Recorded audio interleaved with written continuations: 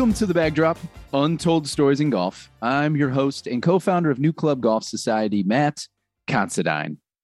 Today, as many of us prepare to hunker down for the long winter ahead, we welcome entrepreneurs Matthew Allard and Daniel Ledford, two gentlemen who want to make at-home putting more fun and productive for all. The founders of Puttr, Puttr, join us today on The Backdrop. I was introduced to Matt and Dan through one of our members, and after checking out their product online, I wanted to hear the full story. Tagged by some as the Peloton for putting, these guys created a modern design box that rolls out into a putting green with real brakes, all kinds of tech, cameras, analysis, and most interestingly, games that simulate the real deal out there on the golf course. And while many of us will work on our putting strokes at home this offseason, few of us may require some time on the long game. If you're trying to keep your swing improvements intact over the winter, you have to check out the membership at 5 Iron Golf. For a flat monthly fee, no initiation or cancel fees, you get access to free rentals before 4 p.m. on weekdays and serious discounts on food, beverage, peak time rentals, and lessons. Even better, it covers you and up to 3 friends, plus comes with complimentary club storage, which in the city, that's a big deal. Exclusive to new club members who sign up through the new club mobile app for a monthly recurring membership at 5 Iron Golf, you will receive a $100 credit, real cash, on your 5 Iron Golf account the day you show up. Can be used for Sims, F&B, whatever you like. Just need to sign up through the new club mobile app. For those who are not members of New Club, you can get more information over at 5irongolf.com. Now, without further ado, on to the show with the founders of Puttr.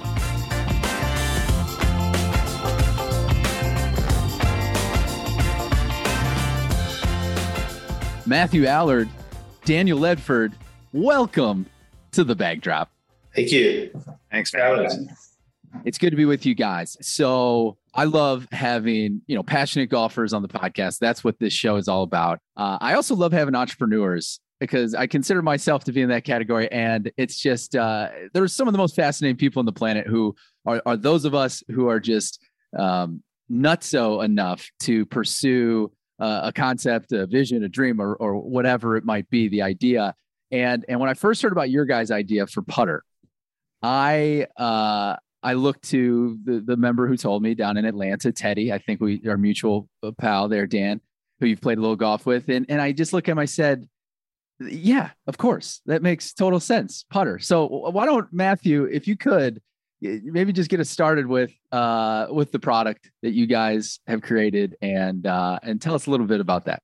Cool. Great. Yeah. So basically I think the best place to start is kind of the origin of it, which was, I'm a lifetime golfer, grew up caddying New Hampshire, and then played in high school and college, and have played since. I had my son, and when I had my son, wanted to get him into the game, obviously. And it's fun to go out and hit balls, but I really wanted to take the Tiger method and start him at the hole and work backwards.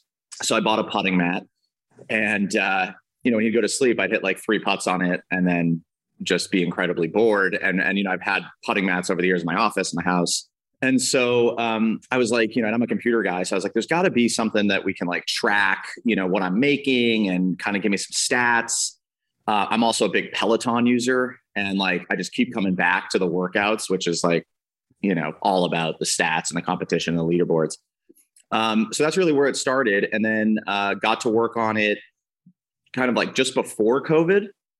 And then once kind of COVID, the wave of COVID hit over the US, I was like, man, I really got to get this to market, because this is like, I think this is going to be huge, especially with everybody wanting to practice from home, and then our cold weather friends. So that was really the origin. And so now we basically have like what we call a smart putting green. And it's basically a rollout mat that looks a lot cooler than the other mats.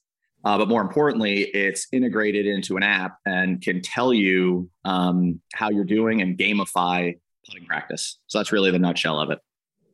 You like you said, you went out and got that putting mat. I'm on is it my second or third? I think I'm on my third of my whatever we want to call this time in our lives, this COVID period. Yeah. And it's just preference, curiosity. I mean, we all kind of were sequestered to home. Were you frustrated? It sounds like you were just frustrated with what you kept getting and as your at home golf experience. And you wanted well, yeah, as all amateur golfers, I played in college, but like as all amateur golfers know, you only get better if you practice. And as you work and have children and life kind of gets in the way of actually getting any practice in. So I was like, and putting obviously is like the only way to score. And so I play a lot and I'd still, the big muscles still work, but the little muscles don't when you only play twice a month. So I was like, let me figure out a way to practice putting. And yeah, and the frustration was just about how boring putting practice was, not a fault of putting mats, not a fault of putting greens, just no one's really taken putting and said, all right, let's make this like fun and engaging and competitive, which I think is really what we set out to do, Let's bring Dan in. So Dan, this idea is percolating. Now, when were you brought in and your contribution to this whole endeavor? Yeah. So Matt and I used to be neighbors. So we lived down the street from one another and we just got to know each other. And, we had a mutual friend. And so I was included in his foursome on the weekends. And so we just got to know each other really well. And he was just telling me what he was working on. And I just, as a lifelong terrible golfer, I was just like, this is just beautiful. I mean, how great is this? And so I just immediately said, whatever I can do to be involved, I want to be involved. I want to help you. I want to help you get it to this next level. And so my background is in like logistics and supply chain and sales and marketing. So there's definitely going to be an element of that. But for me, I mean, the thing that really resonated with me is when we were talking about how boring putting practice is. And that's the reason no one does it, because it's fun to mash balls off the range and watch them go, right? But sitting there and hitting putt after putt after putt, not knowing if you're improving, it's boring. No one does it, right? And those mats, like you said, I mean, they're boring too. It's like no practice. I always set out to get my putting reps in, because I'm like, if I had to pinpoint a part of my game that needs the work, it is the putter. And I know that. I know it. I don't hide from it. I know it. But I always go to putt on my indoor setup. And by the end of like 5 minutes, I have a wedge in my hand and I'm hitting little like spinny shots that I don't need to practice. Like, I'm really good at chipping. Why am I doing this? It's because what you guys are saying. It's so true. It's like, I'm more engaged that way versus that very monotonous, repetitive putting stroke. Yeah. Yeah. And the other interesting thing was, there's so much technology in the swing part, right? And in simulators. And I won't name the company, but I mean, they're all the same in the sense that, you can go and spend 50 to 80 grand on a simulator. And it's great. You hit your tee shot, you hit your second shot on the green. And then they're like, all right, now putt into the screen. And you're like, wait, what? So that was a big thing for me too, was, playing on really top end simulators, which are incredible. I mean, the technology is insane and it's so cool. You can play any course and it's, indoor. But then you get on the green and like everybody who sets it up is like, yeah, just do automatic two putt. Just do automatic two putt. It's, you don't want to putt. You don't want to putt. And I'm just like, wow, I can't believe they haven't solved this problem yet, especially with how many out there already is. So, that's, I think, where we kind of hit a good, gap in the market is that. I didn't even think about you guys filling that gap where the full swing simulators that have crappy. So you guys have a vision to be a part of that experience as well. Yeah. I mean, our price point's at $600. So like, that's a throw in when you're buying a $50,000 sim. Plus, you got to hire a contractor to install it. So, yeah. And then you basically just we'll integrate the green with the sim. So wherever you are on the green, it just tells you what putt to hit in the game. And then it can track whether you make or miss. So it actually makes it where you're putting into a real hole, which, at least I felt like, I wanted to do, not put into a screen. It doesn't really give you the right feel, It is such a contrast from, being super accurate on spin rates and launch angles and carry. And then all of a sudden you get to it. It's like, all right, hit it at this thing. Screen. You're right. Yeah. I've never really thought about that. It's funny. Yeah. So I'll kind of the concepting of this, and I'm sure you guys have been through all kinds of phases and product development. And uh, someone like me that had the reaction I did, and others will say the same thing. Like, yeah, Peloton for putting. That makes total sense. Finally, of course. Is that frustrating to hear because of, I'm sure at this point that you guys are, rolling out to the market, that you've had to put so much thought and everything into the execution of it. Like, is it almost irritating when people say like, oh yeah, that's a great idea. Well done guys. Like, you came out, you did it. No, I love it. we use Peloton for, some people say Topgolf for putting. So that's cool too. Topgolf has done an amazing job of making a driving range a lot more fun for the non-serious golfer. And that's a big thing for us too, is like making golf more accessible and making it like a part of game night. And I think what's cool about Puttr is like anyone can actually putt, but like going to Topgolf, you have to like get it into the target 180 yards out. I mean, you gotta be fairly solid. I mean, you're not like first time picking up a club usually. So, but we just had my 40th birthday this weekend, and all our friends, thank you. And all our friends and their wives and girlfriends, they all loved it. They all wanted to play it because, they can actually make a putt here and there. And so we even have games where you don't have to make it. It's like a skee ball where you just have to get it close and you get points at least. So we're just really trying to make it fun for like the non-serious golfer, but then also make it like a crazy analytical tool for the serious golfer. That's cool. And I mean, you're a former collegiate player, Matthew, and Dan, I have it quoted here. You said lifelong terrible golfer. So I don't think that's true. I've heard you're very handy. What's your? I'm calling you. I'm a 14. Yeah. People would give their left thumb to be a 14. Okay. Well, what are you, Matt? Don't worry about me. I'm doing okay.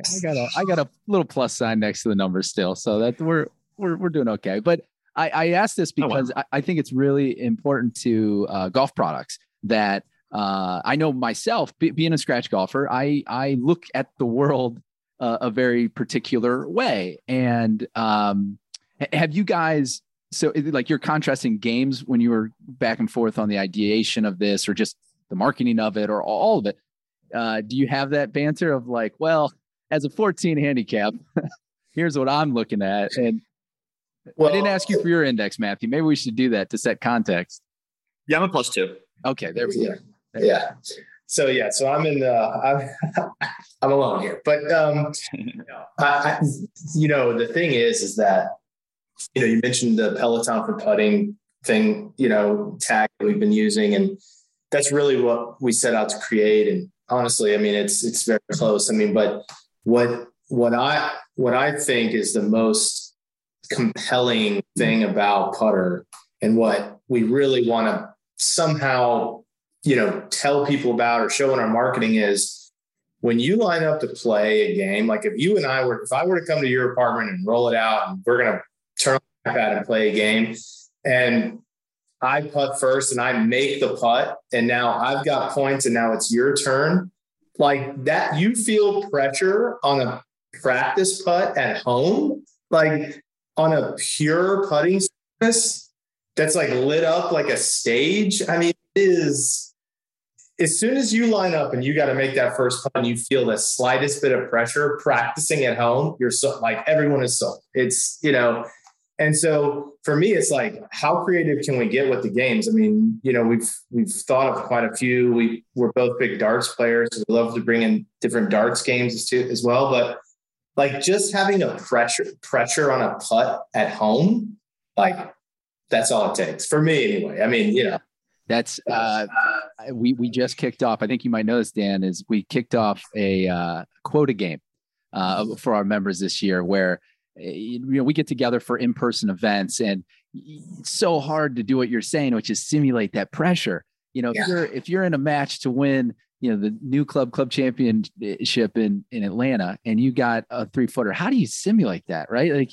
it's so hard. But one thing we did was this quota game, and it's our more basic way of who cares what course you're playing anywhere in the world. Tell us the slope, tell us the rating. Let's put it in, and let's all play a match against each other, and do quota with the handicap. So it's and we've seen that. There was a story of somebody just absolutely choking on their back nine for no other reason than there's this thing that connects us now, and we get to see that. Oh, I'm in third place, and I really want to beat the guy in second. And now I care about this 5-footer. So it's we can lie to ourselves all we want and say this stuff doesn't matter, but it truly does. I find that very interesting that's what you guys have uncovered with this product. Yeah. And as a good player, I mean, that's what I learned in college golf was you have to gamify practice, whether you're on the range, chipping, whatever, because if you don't, it's going to get very boring, but also it's about simulating pressure. I mean, that's like the number one thing you can do. So I used to play like 7-Up, putting games and stuff with my buddies, and it makes it so you become better because you actually are focused, and it does translate to the course. Like there's so many people, right? Especially around the 14 handicap, no offense, Daniel, where they're like, I'm a great range player. And it's like, what does that mean?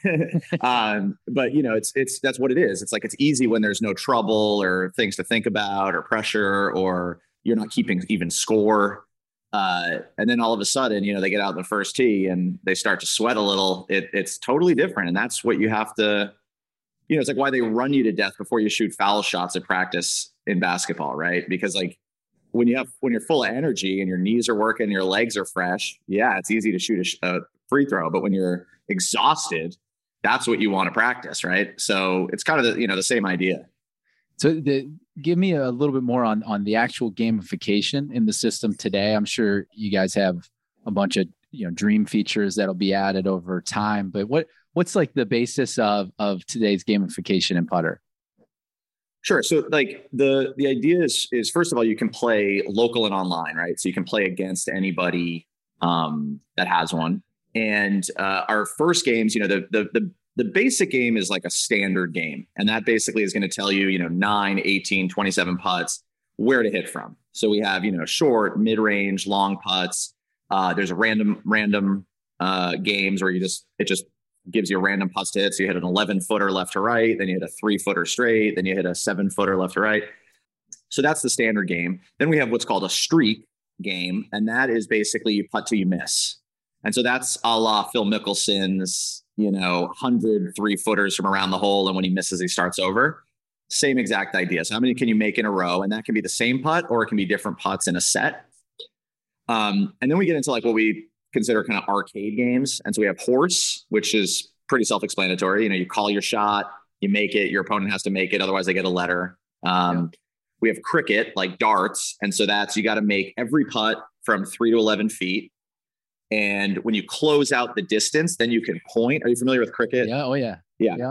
So I used to play in a dart league in DC. That's the only dart game I actually remember. Yeah. I mean, that's right. I mean, and so that's a cool game where you can actually like be strategic about where you're putting from and put pressure on, but it's a good 2-player game. Then we have, as I mentioned, skee ball, which is, you're basically just you're obviously trying to make it in but if you're not that good, you can still get points for misses. And then we have Papa Shot, which is basically 60-second time clock. How many can you make? And so you can putt that from any distance, and there's 27 tees on the green from 3 to 11 feet, and then straight left to right, right to left. So that's pretty much what we got so far. Then creator. Yeah, and then you can create your own like games. So you can create basically like if I want to work on my mid-range putts, set up a practice routine where I hit 18 putts before I go out from 5 to 7 feet. Let's say I can create that and save it in my profile. And then what we're dialing in now is actually so like a make is a make, but not all makes are the same. And so we have speed and lines. We can actually see entry point to the cup. And without sharing all the secrets, I actually got to spend some time with Jamie Mulligan a couple of weeks ago, who's Patrick Cantley's coach. And he was telling me how they break down the hole into it's like figure skating judges. It's like multiple decimal points. I mean, it's incredible what, the level that these guys are at. And something like that, where basically like there is such thing as a perfect putt, right? I mean, you want to hit it perfect speed, dead center of the hole, and that's going to be different from different distances and different breaks. So even we're not there yet, but that's something we're building where it will actually tell you, kind of how good the make is and give you extra points for perfect putts versus just ramming it in the back of the hole. And then there's the last piece to it is live video. So we are going to have full online tournaments. We're building all that out right now. And And in order to play and compete in a live tournament, you have to turn the front-facing camera on your iPad. That's going to sit on top of the box. And it's actually going to record you to make sure you don't cheat and that you are putting from the distances that the game is prescribing. We record all that video on a server, and then we can pay out and make sure that people are actually playing the game. So, we really want it to be like an online community, just like, Peloton is of competitors.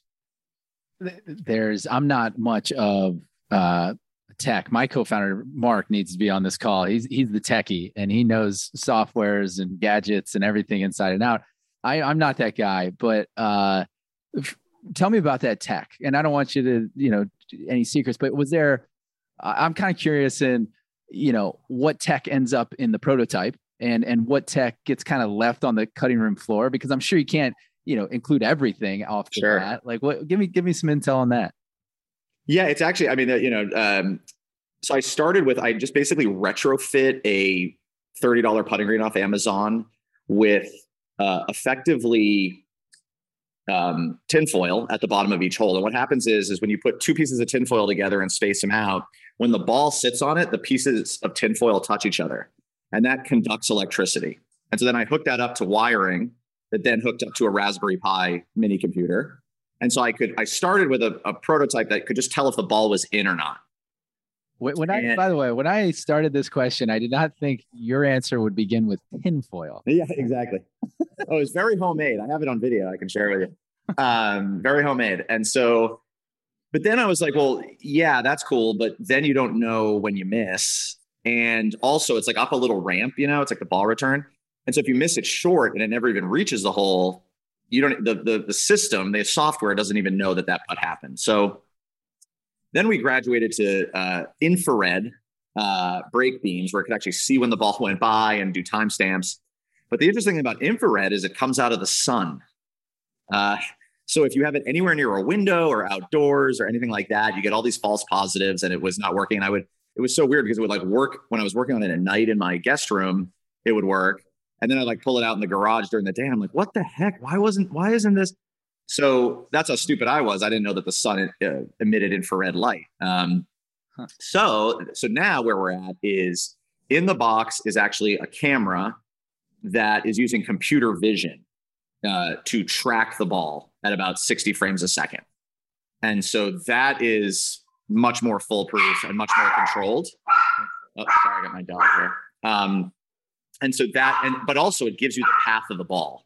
Yeah. So that's really where we're able to get a lot better analytics. Take your time. We can take.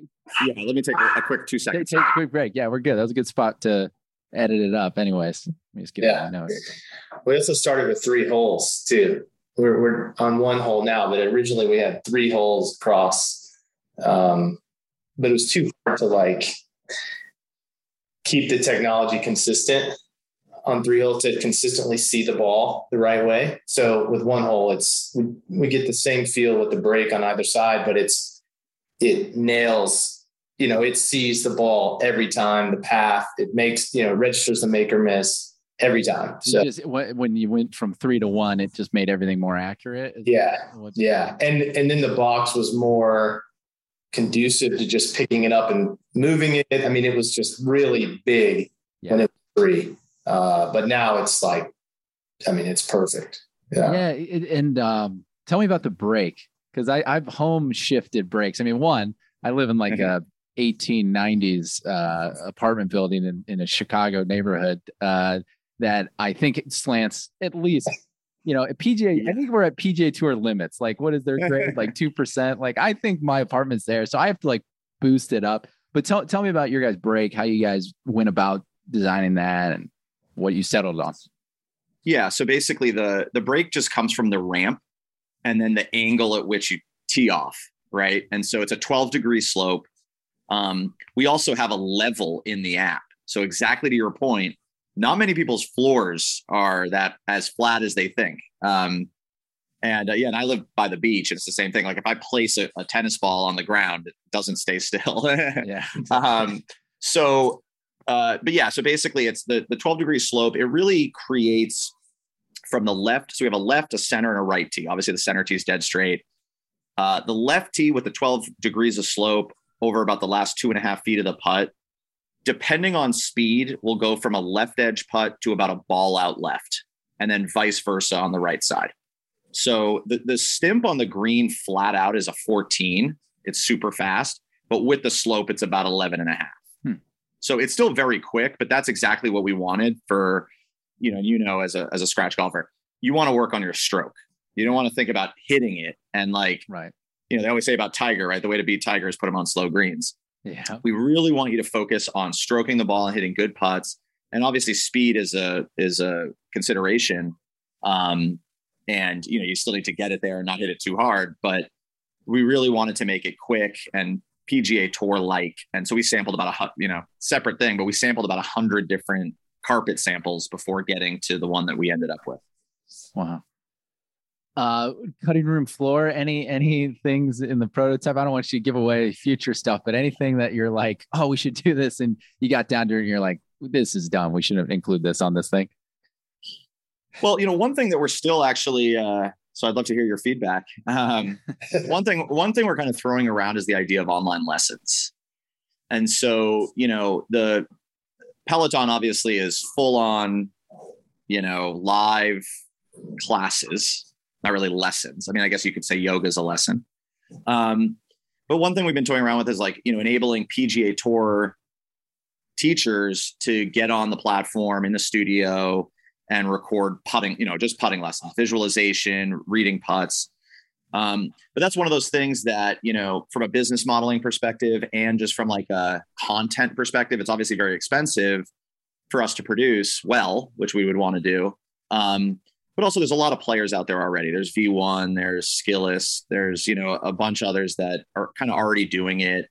Also to like capture your putts or your swing, you got to have 2 camera angles, you need to have a tripod. It's, even doing it myself, I was a little like, boy, this is, I'd rather just go get a lessons at a golf tech or somewhere, so that's something we've toyed with that we don't know that we're going to do. We really want to make the online part of it about the competition. And so like one idea that we're working on right now is like a Ryder Cup between different cities. And so you could basically play, Chicago versus Boston versus LA, and all the members in that community can play against each other. I love that. That's the competition. We lean into that pretty well at New Club. And so I think you don't need to sell me on the value of that, because it's just like the right healthy balance of competition, I think, is what so many of us, it's like a almost a dirty secret of golf. Like people don't really tell you that when you ask them, like, why do you love golf? You don't hear the answer being like, cause I'm a super competitive guy, like, I mean, sometimes you do, but I'd say for most of our members, they're more about, it's a great way to get out. It's my hobby. It's my peace of mind. But then everyone, it kind of seems like competition is like this uniting thing that everyone also has in common, but not everyone talks about. Right. Yeah. And it goes from bragging rights to Michael Jordan. Yeah. It's like you could play for 30 grand a match if you got it, whatever keeps it interesting. Right. I mean, my Saturday match is like a $5 NASA. It's like $5 front, back, and total. We're playing, 2 against 2 best ball.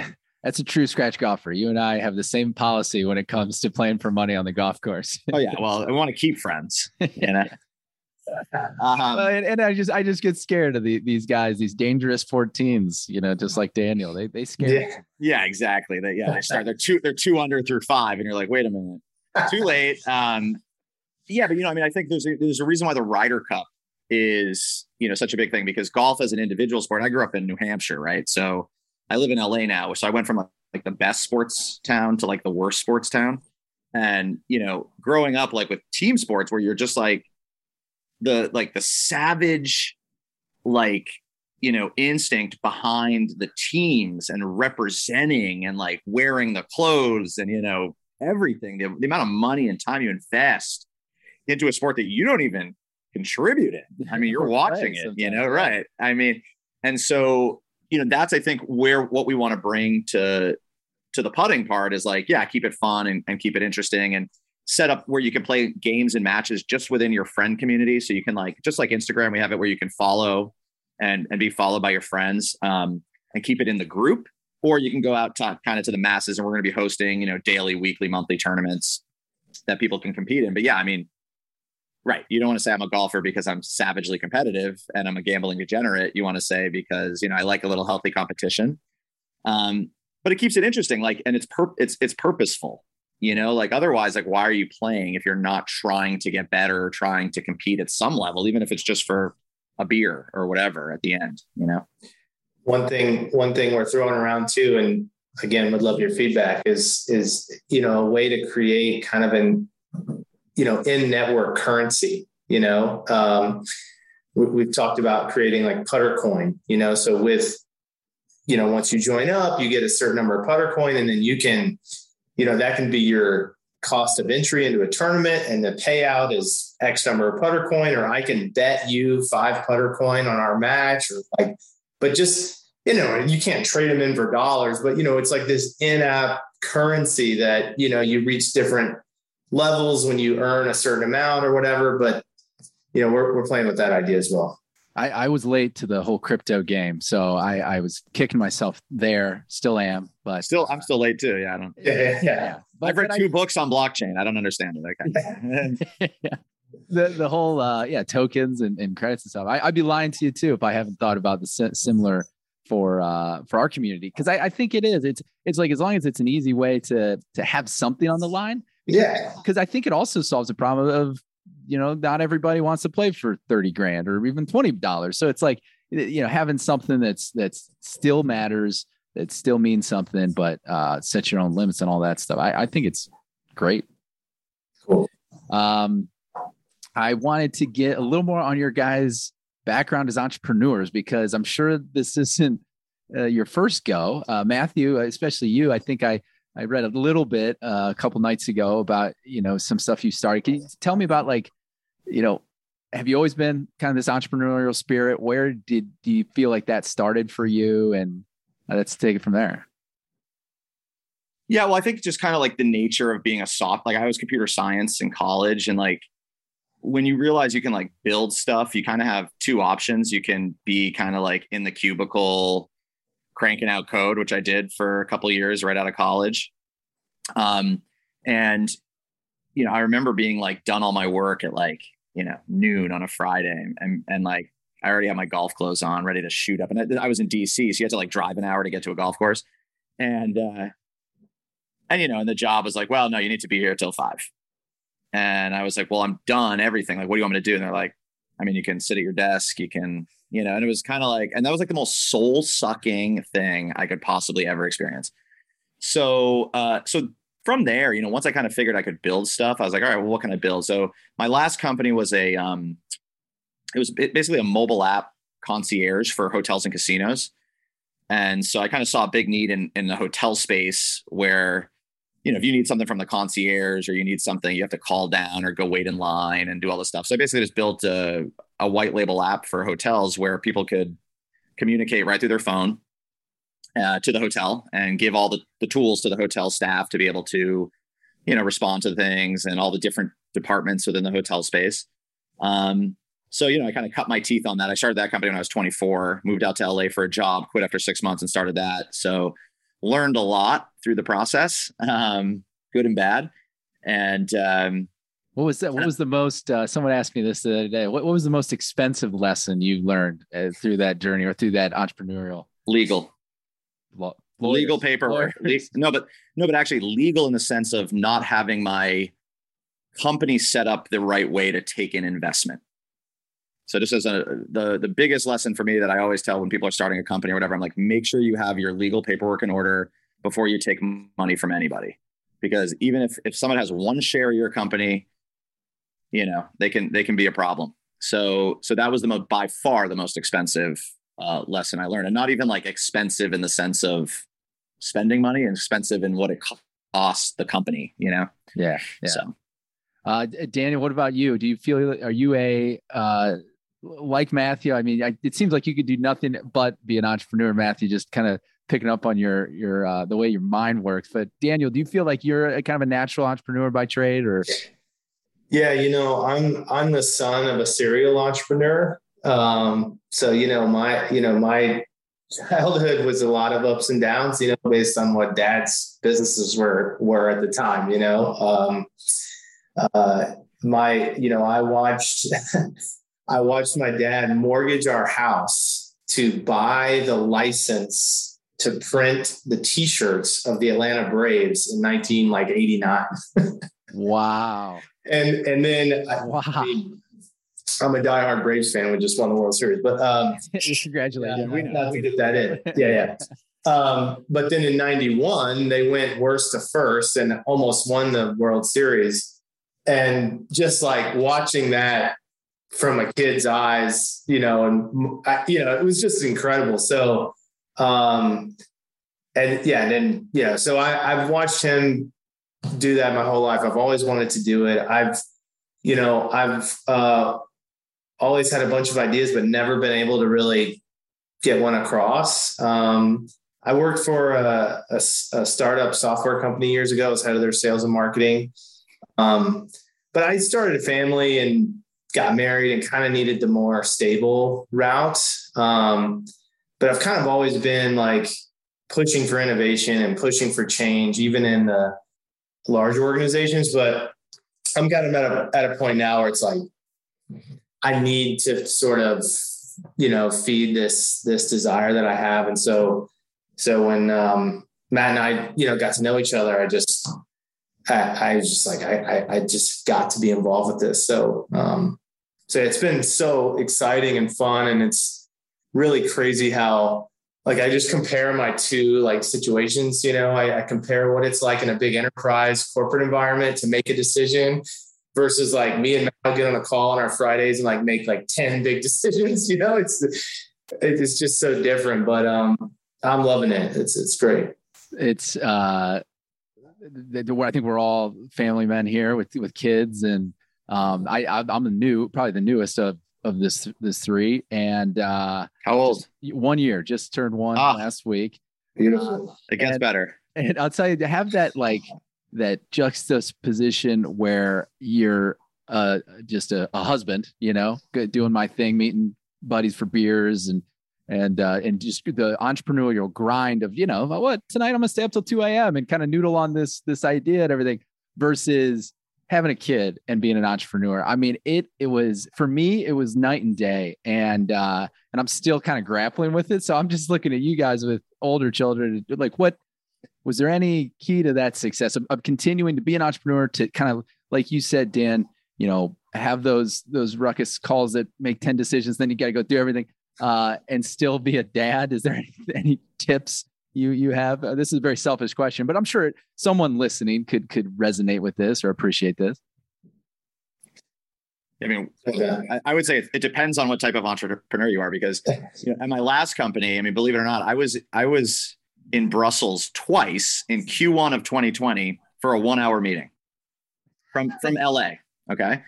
And it was a big 2020 wasn't the easiest year to get around. No, well, this was right before COVID. Okay, so like February, before it like hit Europe and the US in March, basically, of 2020. Right. January and February, I went through London to Brussels twice, and my son was 1, and exactly where you're at right now. And dude, like, not being there, and then you come back after a 4-day travel, you're getting some cold because you're on a 12-hour flight, banger back.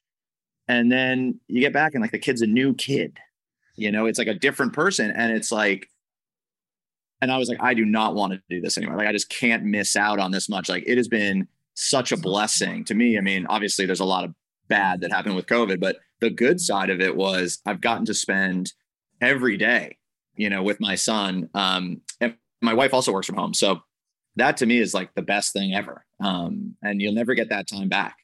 So yeah, my advice, if you're a dad, like, work from home as much as you can. Do not go to the office. Do not travel. And embrace it, because I know everybody says this and it's like cliche, but it goes so fast. Well, the parenting, yes. And I think with careers in general, I mean, there's so much.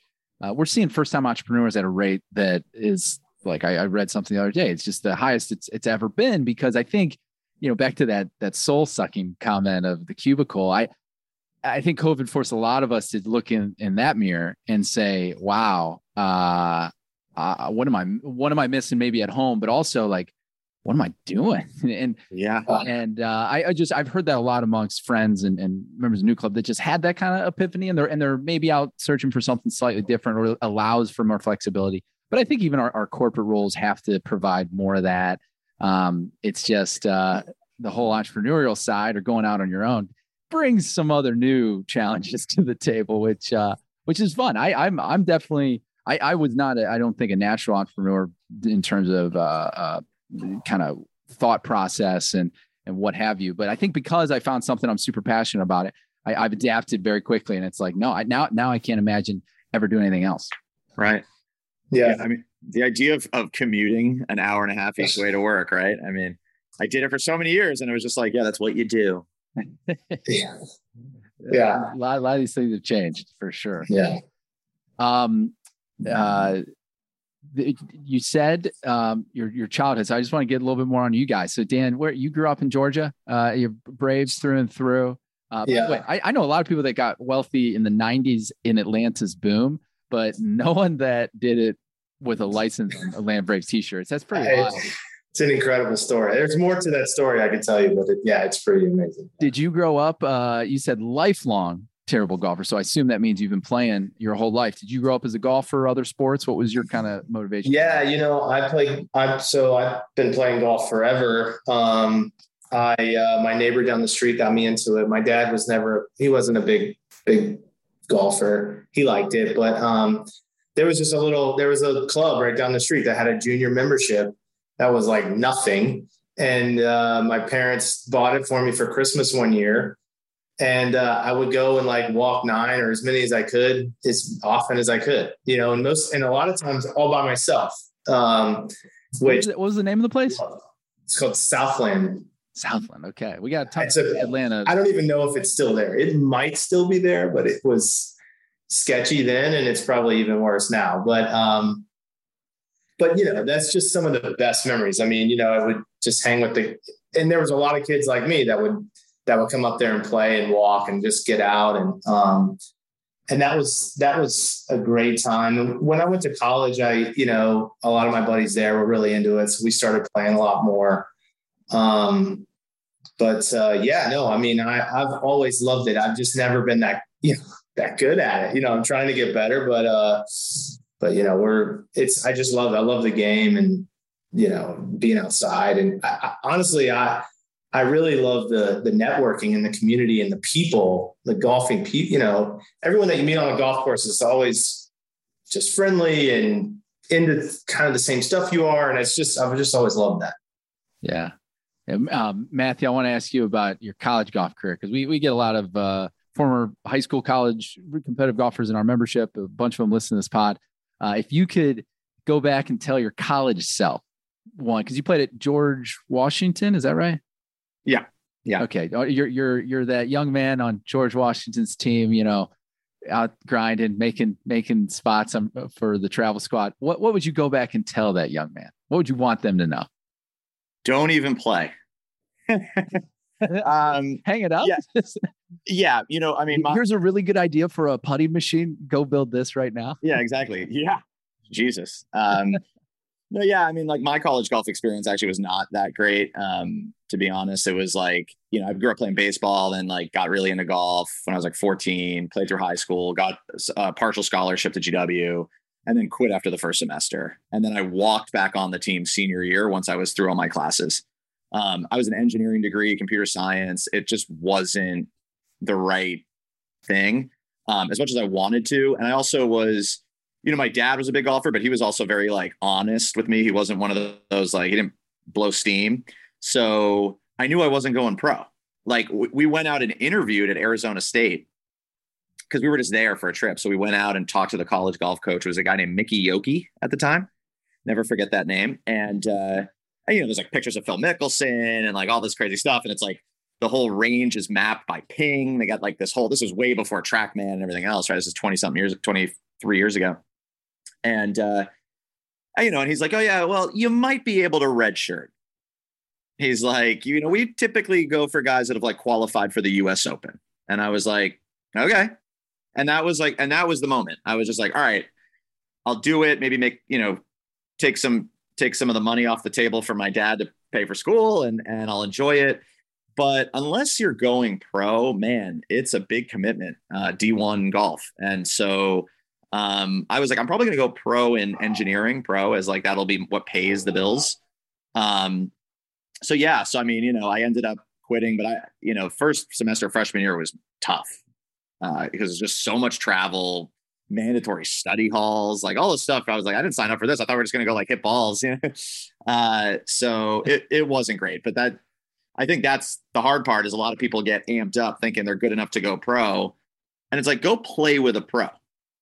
Go like play with a pro, watch them shoot 59 in a practice round and make everything. And then you'll be like, oh, okay, yeah, maybe I'm not good enough. You know, it's incredible how good those guys are. And I think a lot of people, as any sport, think they can get there. And hey, if you have the dream and you have the hard work, but you kind of have to like pick a passion, pick a path, right? That I guess that's what I tell myself, just to quit earlier. That's great. That's why I always marvel at, there's those guys that just, freshman year of college or even senior in high school, you're like, okay, that ball sounds different.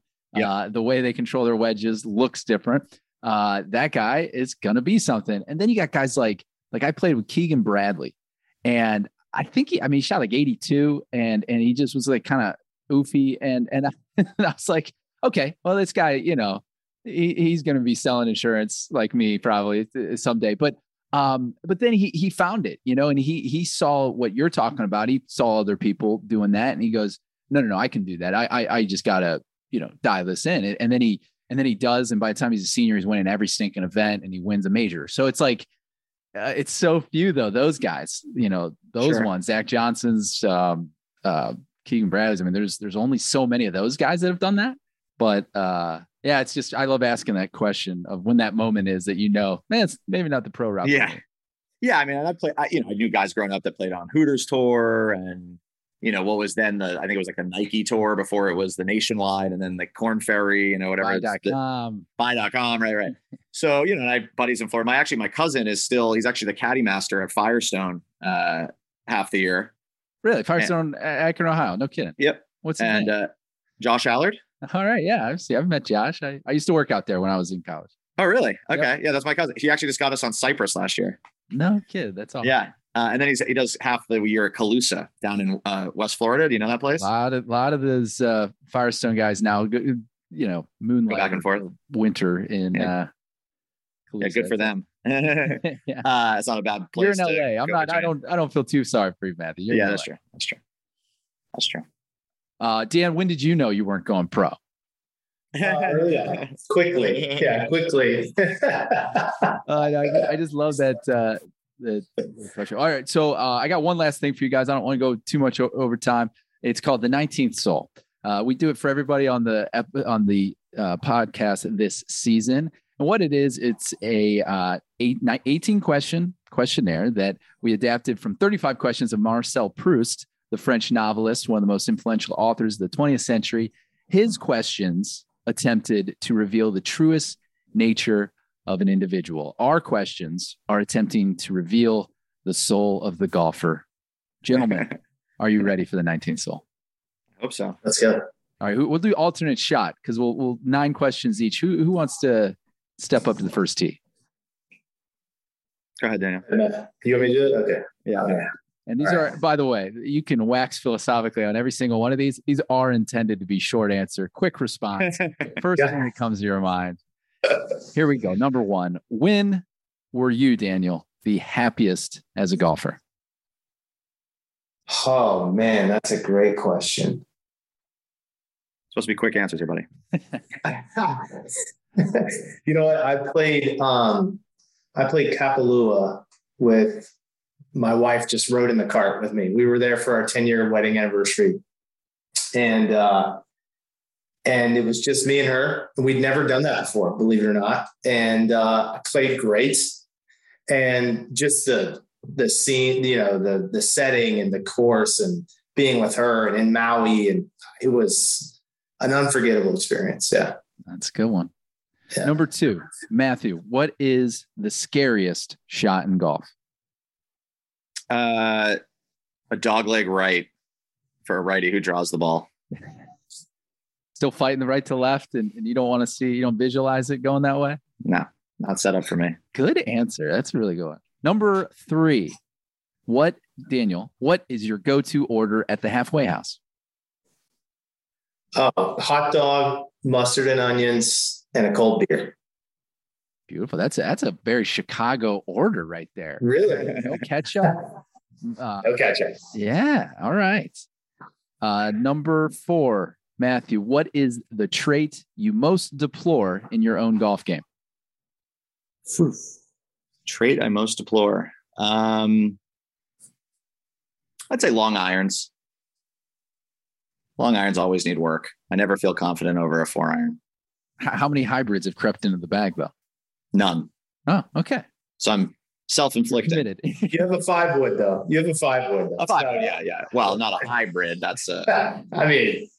Well, if we want to call a 5-wood a hybrid, we can, but I think we could debate that, but we're trying to keep it short. Semantics. Number 5, Daniel, what is the quality you most look for in a playing partner? Oh, man. You don't have to, I've heard someone say this before. I can't remember who it was, but you don't have to be, you don't have to play good. You just have to be good to play with. That's all I care about. It has to be fun. If it's not fun, I don't want to play with it. Yeah, play fast. That's mine. Yeah. In fact, part of fun is fast. Yes. Matthew, you may have just answered number 6, but what is the trait you most deplore in other golfers? Oh, yeah. Slow play and bad etiquette. I mean, you can fix your ball marks. I fixed 30 ball marks of green. I mean, etiquette, man. I wish they should teach a course. It's like people when they turn 90 should get like a driver's test every year. I think like over 25 handicaps should get like an etiquette test every year. I think that would be a good certification. Like you have to have it on your bag or your golf cart. Yeah. Like once you've taken 10 shots on a hole, pick up and move on. That's right. Oh, you're preaching the choir. Yep. Number 7, Daniel, what words or phrases do you most overuse on the golf course? It's a family show. I was about to say, does this have to be clean? Very few children listen in, so you're good to go. I mean, my go-to is "you dumbass." That's the go-to. We talk so nicely to ourselves, don't we? Yeah. That's the go-to. That's Matthew, number 8, what golfing talent would you most want to have? Well, I can't go back to hitting good long irons because that would be repetitive. I would say putting better, being a better putter, being able to make more putts for birdie. It's nothing is more defeating than hitting 2 great shots and then not converting and missing a 6-footer and then tapping in a par. And then the guy you're playing against thins a wedge and then makes a 20-footer. And it's like same score. So yeah, putting. I mean, putting, dude. Putting is everything. Putting is king. I will agree. Number 9, Daniel, what is your most treasured golf possession? Oh, wow. You know what? It's funny you asked that. I just got rid of it, actually. I mean, I still have it, but I took it out of treasure. It was an old Wilson 56-degree sand wedge that I bought at a Walmart. And it's a piece of shit, but I love that. I love that club. I just always felt so comfortable with it. I just, I kind of upgraded my bag like a little over a year ago. And I was like, it's time to put it away. There's so much better out there, but it lasted me probably 15 years. I mean, I love that thing. I'm a Wilson kid. I grew up, I got a bag of a bunch of old Wilson relics back there. So nice. I appreciate that. That's a good one. Number 10. Back to you, Matthew. What's the one thing in your golf bag you need to throw out? Oh, well, I just also transferred golf bags to a new golf bag and I threw out the rule book that was like so gross and wet and old. But now, so to update my answer, I have rain gloves that I've had since I lived in New Hampshire and DC, and I live in LA. So it rains like 9 days a year here total. And we typically don't play golf when it does. So I could definitely throw those out, but they are still in my bag. Those rain gloves, because you don't think they need to be replaced. And I'm here to tell you they do, Yeah. Oh, yeah. You think they're like extra durable? No, they're just another glove. Oh, no.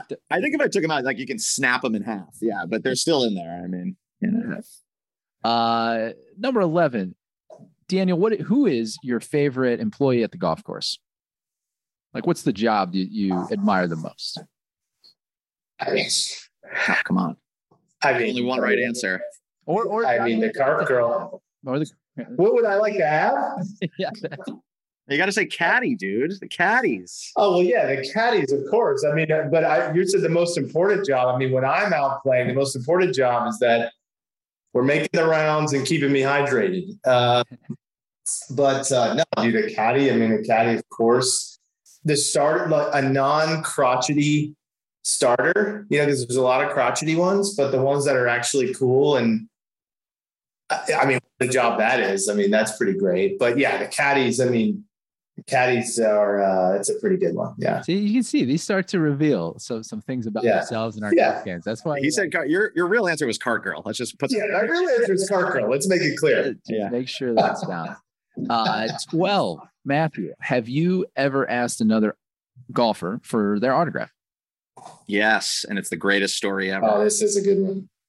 Let's hear it. Okay. I'm gonna make it as quick as possible. I'm 16 playing in this like junior Ryder Cup in Scotland, St. Andrews Old Course. I'm on the 17th hole, middle of the fairway, 1 under par. I look over at the Jigger Inn. This is 1999. At the Jigger Inn, Tiger Woods is standing there with a plate, waiting for barbecue off the grill. Okay. I walk over to the stone wall and I said, Tiger, how'd you play today? Right. It's Tuesday. They're flying in Greg Norman's jet to Carnoustie every day. And we're watching the helicopter, not a jet, watching the helicopter go every day, come back. And so we see Tiger and it's like, I said, how'd you play today? Yeah, pretty good. We start talking. I said, Tiger, would you sign my scorecard? I'm 1 under right now at St. Andrews Old Course. Would you sign this? He said, yeah, no problem. They just get my food. As soon as he says that, 2 hotel employees come out and stand in front of him and say, I'm sorry, sir. We're not allowed you're not allowed to talk to the players. And he goes back inside. I then thin a 3-iron over the green, make bogey, and then par 18. But that was the autograph. But I had a hat from the 99 Carnoustie Open. I got probably 25 autographs on it, but not Tiger's. That is a great story. I thought it was going to end with somehow he comes back out and, hey, weren't you the kid that asked me about that? What'd you make on 17? But Tiger, if you're listening, you owe me a shot, and you should just buy and endorse Puttr. That's what you should do. That's exchange for that mistake. It's the only fair thing to do, Tiger. Come on. Yeah, come on. And by the way, got plenty of time to putt these days. Let's go. Appreciate your listening to the pod too. That's right. Number 14, Daniel, back to you. 13. Sorry. What historical golf figure do you most relate to? Do I most relate to? Oh, man. Let's see. That's a tough one. I mean, let's see. It is a tough one. Historical golf figure. Phone a friend. If you want to bring in Matthew, he could. What do you think, Matt? I mean, famous last name. No natural ability. Tiger. Tiger. He's a killer. Who doesn't want to relate to him? Yeah. I don't know. I relate to winning, Matt. So yeah, exactly. Guys. Sorry,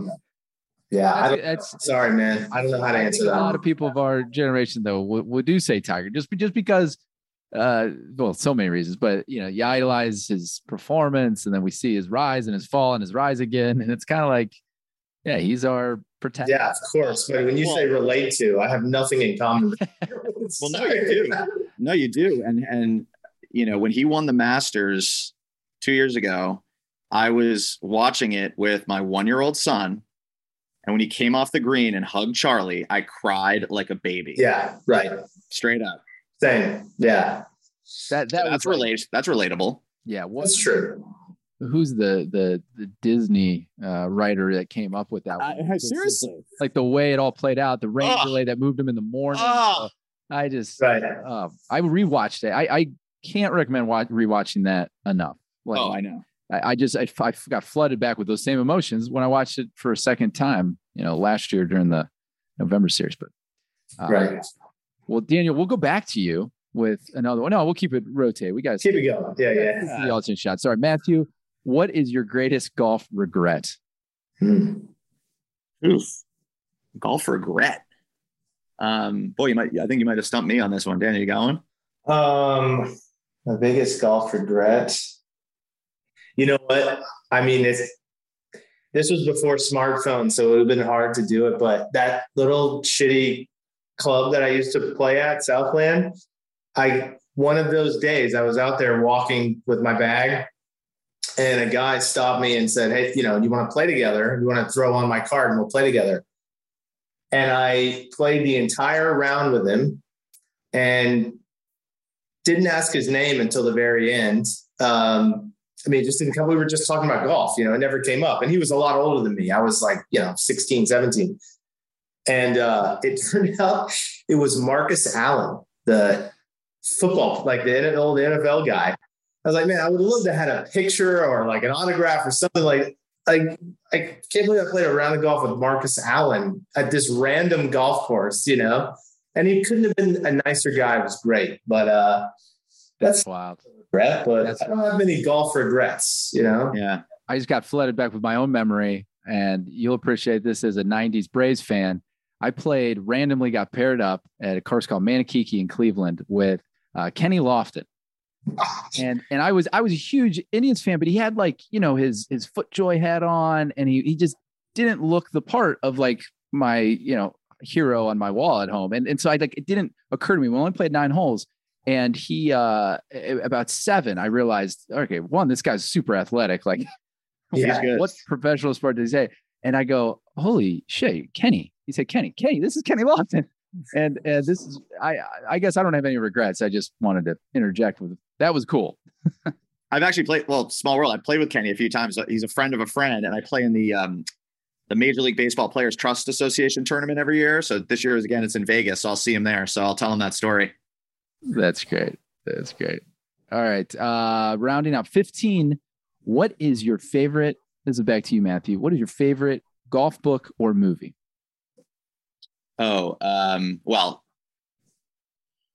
Movie. I mean, it's Happy Gilmore all day. I grew up next to Adam Sandler. He's from New Hampshire. I don't know if you knew that. Another fun fact for you. So that's movie. I'd say book has got to be If You Play Golf, You're My Friend, Harvey Penick. If You Play Golf. Wow. Actually, I mean, every Harvey Penick book is amazing. Yeah.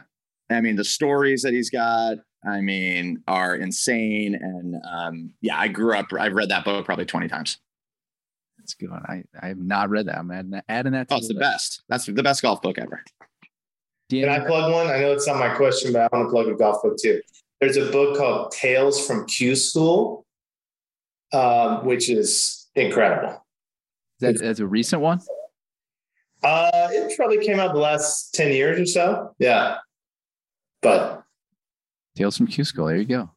Yeah. All right, Daniel, we got a lot of architecture buffs listening to this pod, but this one kind of flips it on its head. What is your least favorite hole in all of golf? Sometimes it's a very personal question. Like the actual hole? The actual or what hole? Type of hole? Where is it? Or type of hole? One of the two. Well, there's a hole at the club that I'm a member at, St. Ives in Atlanta, that number 11, it's like a downhill par 3, but the green is like horizontal and very narrow. And there's a massive lake in front of it. And it's a solid 200-yard shot. And the green goes like this. And there's bunkers behind it. So you can't go long. You can't be short. You really can't go right or left. And you've got to, you're trying to muscle a 6-iron down there. I mean, it is impossible. But I was playing with someone. Sounds like a Nicklaus par 3 weeks ago, and he aced it. So hey, yours is coming. Yeah. And that's probably the one. Totally, I just can never make par there. Yeah. All right, this next one, Matthew, we have some fun with, and it ends up on our season long playlist that people play for when they like to listen to music on the golf course. Do you like to listen to music on the golf course?